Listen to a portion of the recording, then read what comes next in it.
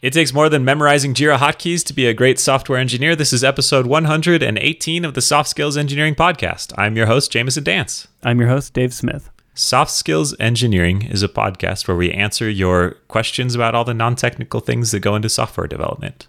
I guess Jira is, I don't know, it's technical and non-technical. Ooh, yeah. So we could technically pivot to become a Jira podcast. Well, no one has ever written in to ask, what's the best issue tracker? Why not?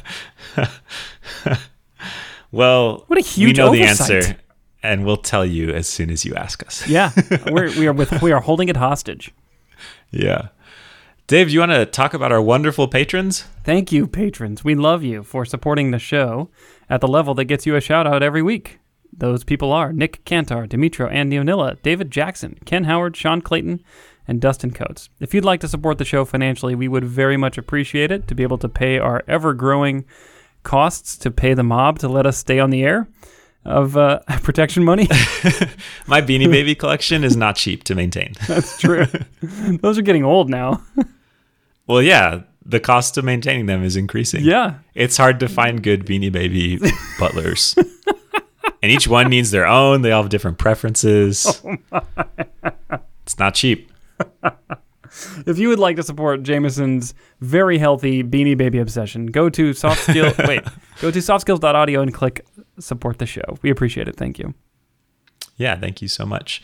We also love you even if you don't support at the level that gives a shout out every week. Thank you so much to everybody supporting the show and to the listeners too. You're supporting the show in a different way. Yeah. I also have a pitch to make to you. We haven't really done this before, but I'm going to use this platform for my own indirect personal gain. I manage a team at Walmart Labs, and we are hiring. We're hiring a backend developer to build mostly APIs, mostly in Go, and it's these APIs basically control a lot of performance tooling.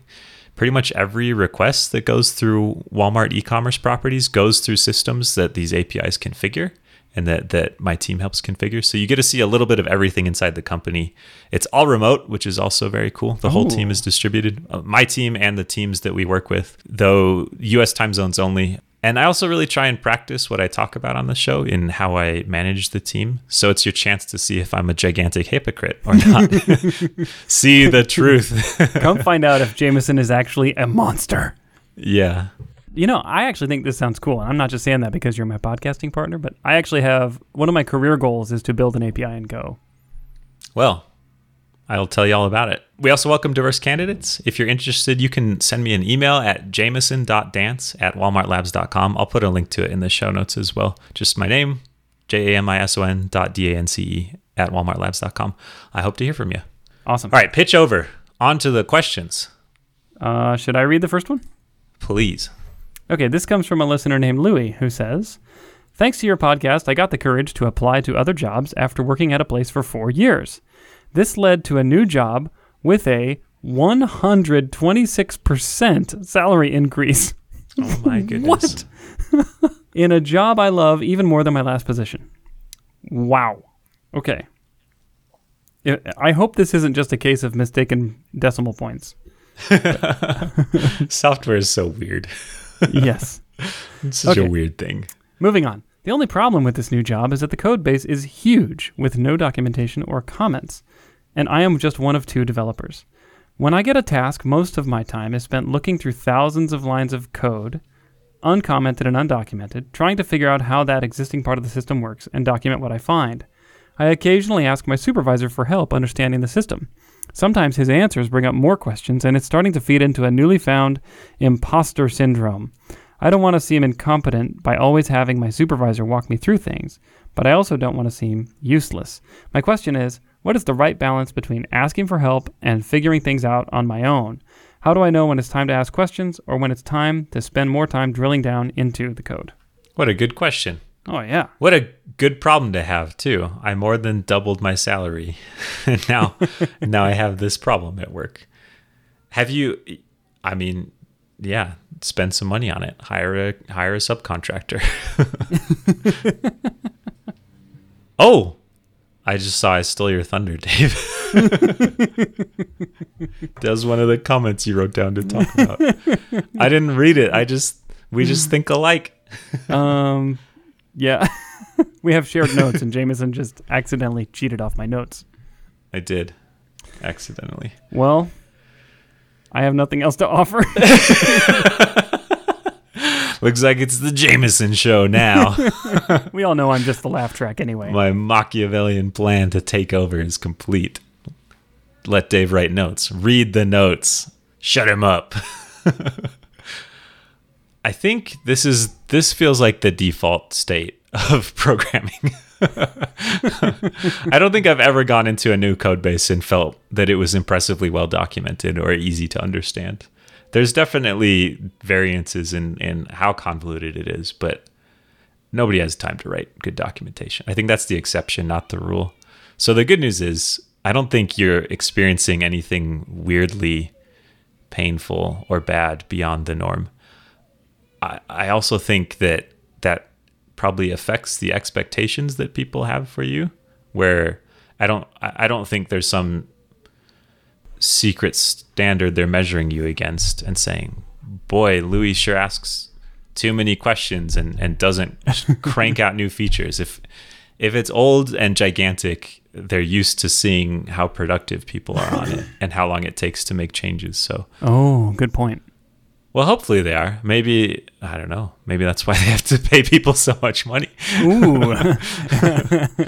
You just peeled back the curtain. Look, Louis, we're willing to give you a 126% raise. And don't worry, the code base is great. We have very reasonable expectations. Maybe they gave you a 126% raise because they expect you to spend 126% more time. Yeah. I think there are two questions here, though. One is about specifically the question asking thing, but I feel like there's another question about just how do you work in these big, hard to understand, hard to work in systems. Mm-hmm. But maybe we should talk about the question. Yeah, I think we should focus on that. We could probably do a whole episode on how to work in a big code base, but that's borderline technical. It's maybe a little bit. No, it's all soft skills because you just convince other people to do the work for you. And then it's not technical at all. Just got to get some leverage over them. That's a soft skill. How to leverage your coworkers into doing the stuff you hate. All right. So questions. So buried in here was a comment about imposter syndrome. And I can understand why you would feel that way because you're like, oh, I was hired to do this job, but every time I try to do a thing, I have to go ask for help doing the thing. And that feels bad. But the reason it feels bad is because you have some kind of expectations for what your job should look like, and you feel like you're not meeting those expectations. The problem is you don't know what your supervisor's expectations actually are. So I think you should have a frank discussion with your supervisor where you say, I feel like I'm spending too much time asking you questions. How do you feel? Like, how is my time being spent? Do you feel like I'm spending too much, not enough? Or what, and just get it out in the open and see how your supervisor responds. Sure. That seems very reasonable to me. It's possible that your supervisor thinks you're not asking enough questions too, that you're spending too much time on your own, getting stuck where they know something that could just unblock you a little bit. But it's also possible that it's the other way around. Or it's possible it's just fine. Another possibility is that they like the volume of questions you're asking, but maybe you're coming at bad times. Maybe they're annoyed with how you ask your questions. And so maybe you need to come up with an arrangement that is sustainable, like where you can say, hey, every day at 2 p.m., I'm going to take half an hour of your time. I'm going to batch up all my questions, and we can spend 30 minutes, and that'll be the only time you have to hear from me. And then otherwise, I'll be digging in. And if I ever get blocked, I'll go down another pathway until I get blocked there, and I'll just queue up these blockages, and I'll bring them to you all at once so that you don't get constantly interrupted. Something like that. Yeah, I think I've talked about this before, but I worked with a really, really, really good developer who had that approach. Every week we had a meeting where she just had all the questions that she batched up throughout the week that were not kind of urgent things, and we just talked through them all. And it was really effective, and it also was really easy for me. It didn't take, all it took was that hour of time, and I was happy to do it. And it helped her. I don't know. You always just run across weird stuff as you go through a code base, and understanding that weird stuff is one way to understand the deep system that you're working in. I also think questions can be front loaded, especially when you come into a new job, and it can feel worse than it is because all you have are questions at the beginning, and and you slowly realize that you know more and more and you can answer more of those questions, but it's hard to notice that when you're in the moment. So some of it could just be kind of that expectation for yourself of like, yeah, I don't know how it works, so I'll need to ask some questions. I used to feel like I should be able to figure anything out by myself with no help. And I still feel like that's I don't know, part of me thinks like that's an ideal to strive for, but I've also realized that there's efficiencies that come through asking people that know stuff. And I probably could figure it out given an infinite amount of time, just like infinite monkeys on infinite typewriters can write Shakespeare. But at some point, 10 minutes of someone's time is worth infinity of my time, especially if I'm going to do something that would break stuff because I don't know the answer to my question. Not just get a task done or not, but like break existing stuff. Yeah. So that mindset has helped me ask more questions. I feel like I get you, Louis, because I still feel bad sometimes when I ask questions, but I push through it because I think like, well, I don't know, it's better than the alternative. They don't want me to. It's like I'm threatening them. Like you wouldn't want. It's a nice working system you got there. It'd be a shame if something happened to it because I didn't ask a question, huh? Yeah. I also feel like there's different kinds of questions that merit more and less time spent with coworkers asking. So, for example, asking things that are inherently unique to this customer or to this company or code base are completely inbound, I think, for asking your coworkers. For example, saying like, what is the design or the architecture that influenced this particular pattern, or like what is the legacy of this system? Why is it built this way? Those kinds of questions, I think there's no other way to get that information. No amount of reading the code will get it for you. But then questions that are more shared across companies, I think, are things that A, you're more likely to find if you research on the internet, and B, are things that you should probably get used to answering on your own as a developer. For example, when the build breaks in some way that's a quirk about your language that you're using, you should not ask your coworkers that question because there's probably good results on Google. I remember when I was starting my first job at C++, and compiler errors were easy to handle, but linker errors were just a nightmare, right? Like tracking down why the linker couldn't find a symbol in some random library that it was looking for. A huge pain in the butt. But I remember I muscled through that so many times that I finally started to develop techniques for dealing with that, and I didn't have to go to my coworkers. And it was good because that knowledge is transferable to any job that uses C++. But when it came to questions of like, why does this module interact with this other module that are both unique to this company in this way, who else is going to answer those questions? Yeah. It's also very possible that no one will know the answer to those questions if it just kind of happened organically over time. Especially if it was created built rather than was designed. Yeah, especially if it was built by a contractor 6 years ago who's no longer around. Yeah. Yeah. There's also another layer of learning that can go in here, which is how could I have known or found out the answer to this question? And sometimes the answer might be there's no way besides asking. But if you ask that often enough, when you ask questions, you might begin to figure out, there's this, I don't know, maybe there's some cool Unix tool that I didn't know about that would let me analyze traffic and see how these systems interacted. Or so instead of just getting the knowledge, figure out like how could you have gotten that knowledge more efficiently? And then I think that'll compound and make you more able to answer questions on your own as well. All right. Yeah. Also, just rewrite it. Problem solved. Then they come ask you questions. All right. Have we answered the question? Speaking of, I think so. Good luck. A lot. And, if you ever feel too bad and the imposter syndrome gets really bad, just, go to your bank account, which is now enormous, and withdraw a whole bunch of money and just swim in it or something. I don't know. Yeah. That could make the imposter syndrome worse, though. Oh, good point. Talk more about that. Do I really deserve it? Maybe you should just donate like all of your money to charity or something, and then you won't have imposter syndrome anymore. All right. I think it's time for different advice for a different question. Okay. I will read it. This is from an anonymous listener.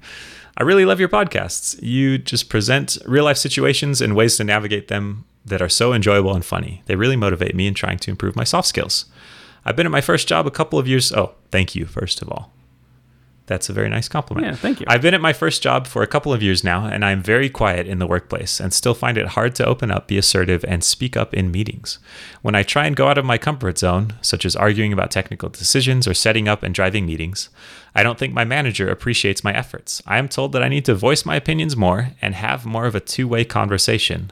I feel I'm not given concrete chances to improve, and it's very demotivating. How should I deal with situations like this?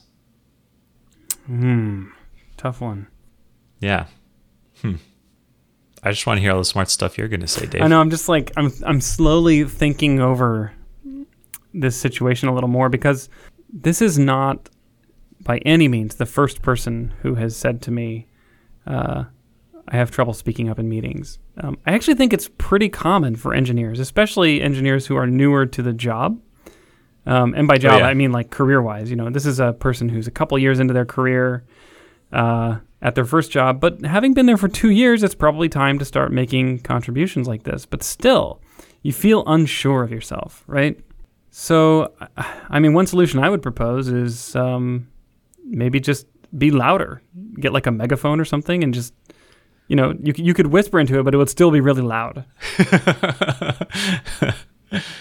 Yeah, augmented humanity.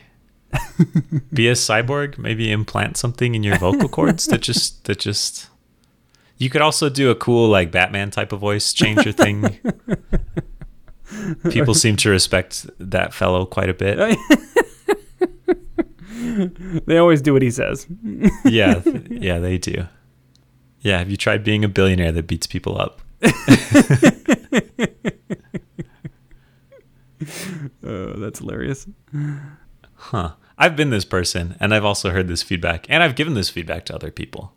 Wow. Well, I don't know, not this exact feedback. There's something weird going on here where it says I need to voice my opinions more and have more of a two-way conversation, and those almost feel contradictory to me. Mm-hmm. Voice my opinions more seems pretty clear. Speak up more, express what you think more.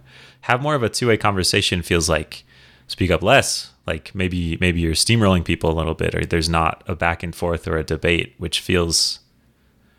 That's weird. Yeah, they seem conflicting to me. Yeah, me too. I can see why that would be demotivating. So very quietly tell your manager, your advice is confusing and I don't know how to follow it. But put a megaphone up there so they hear it. One of the techniques that I use in group dynamic situations like this is I try to use questions more than assertions.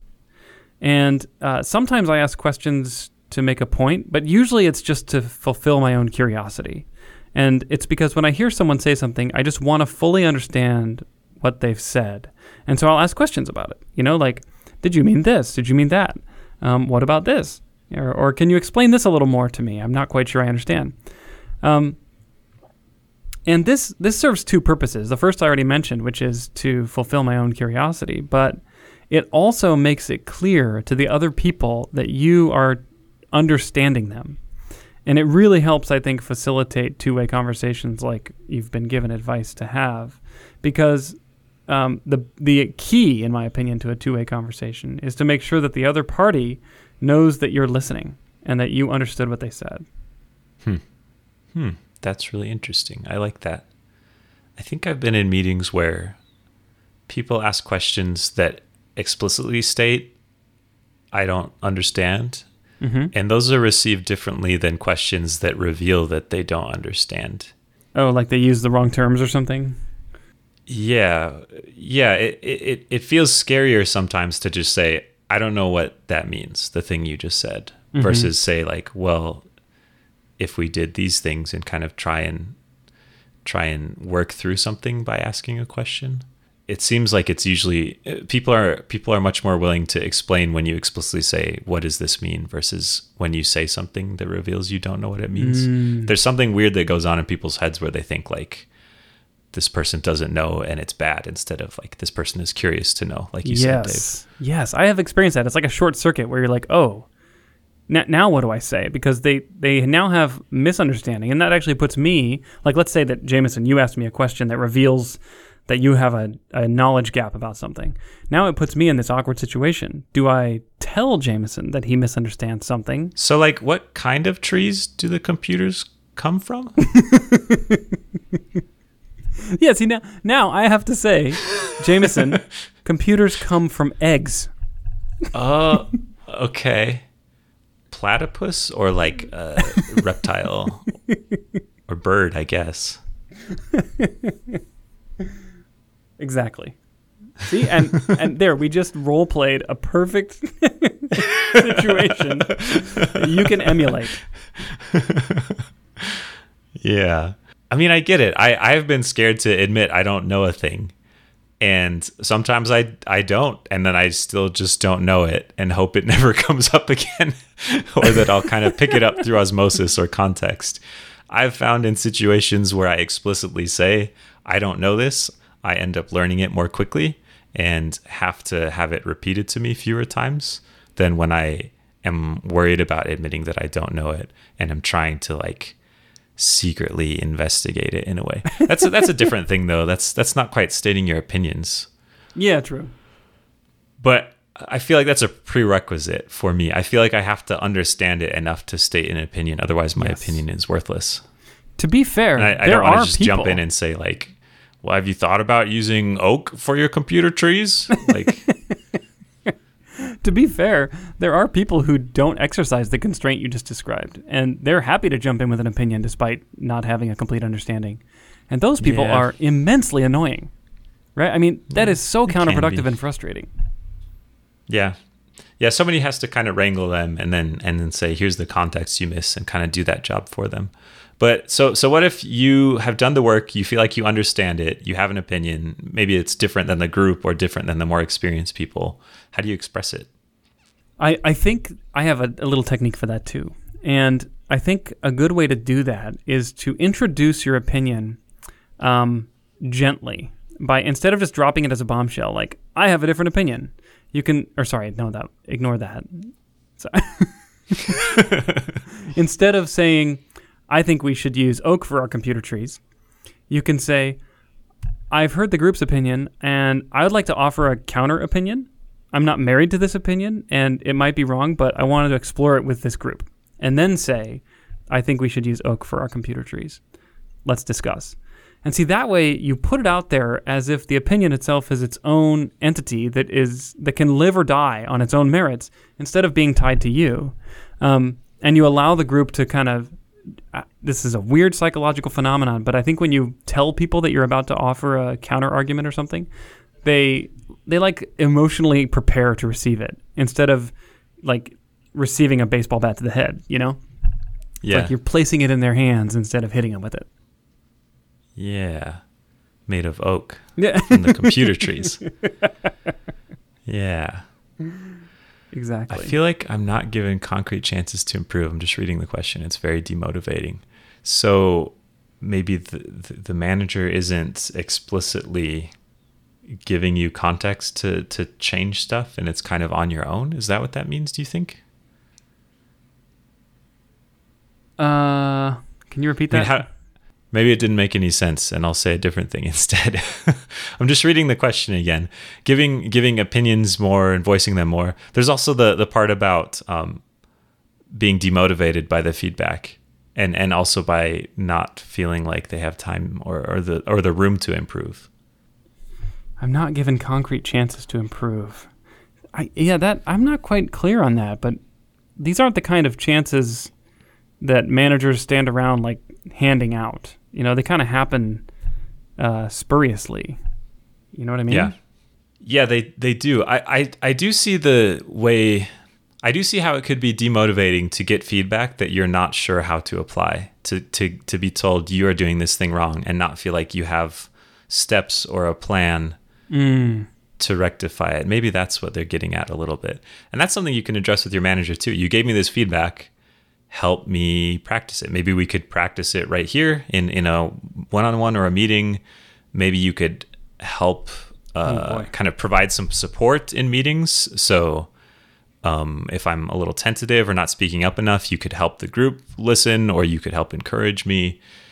But I think part of the responsibility of giving constructive feedback, of saying, here's an area you need to improve in, is also saying, and here's how I can help you and support you in that.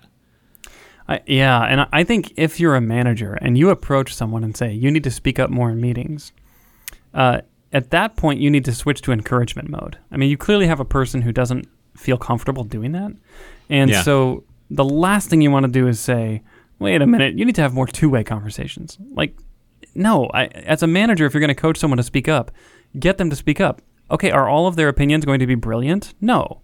Are they going to always say the perfect thing? No. But the goal is to get them to speak up enough that they can start to practice it and get better. And if you, in the middle of that feedback cycle, turn around and say, well, now you're talking too much, you're just crushing that person. So I think maybe your manager has made a bad call here in the feedback that they've given you.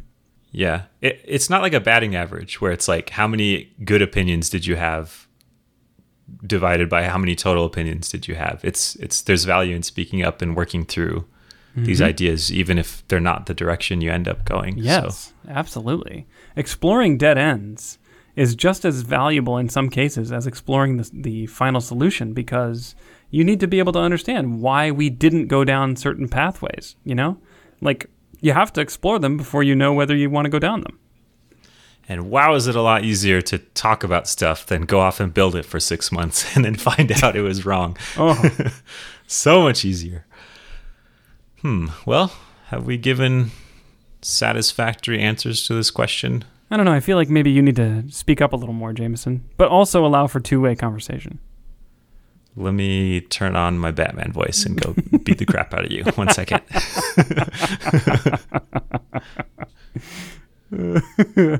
Yep. All right. Threats of violence. Question answered. Where can people go? I would never do that to you. And also, you're a lot bigger than I am. So you might win. You'll never know until you explore that pathway. We'll just have to try it.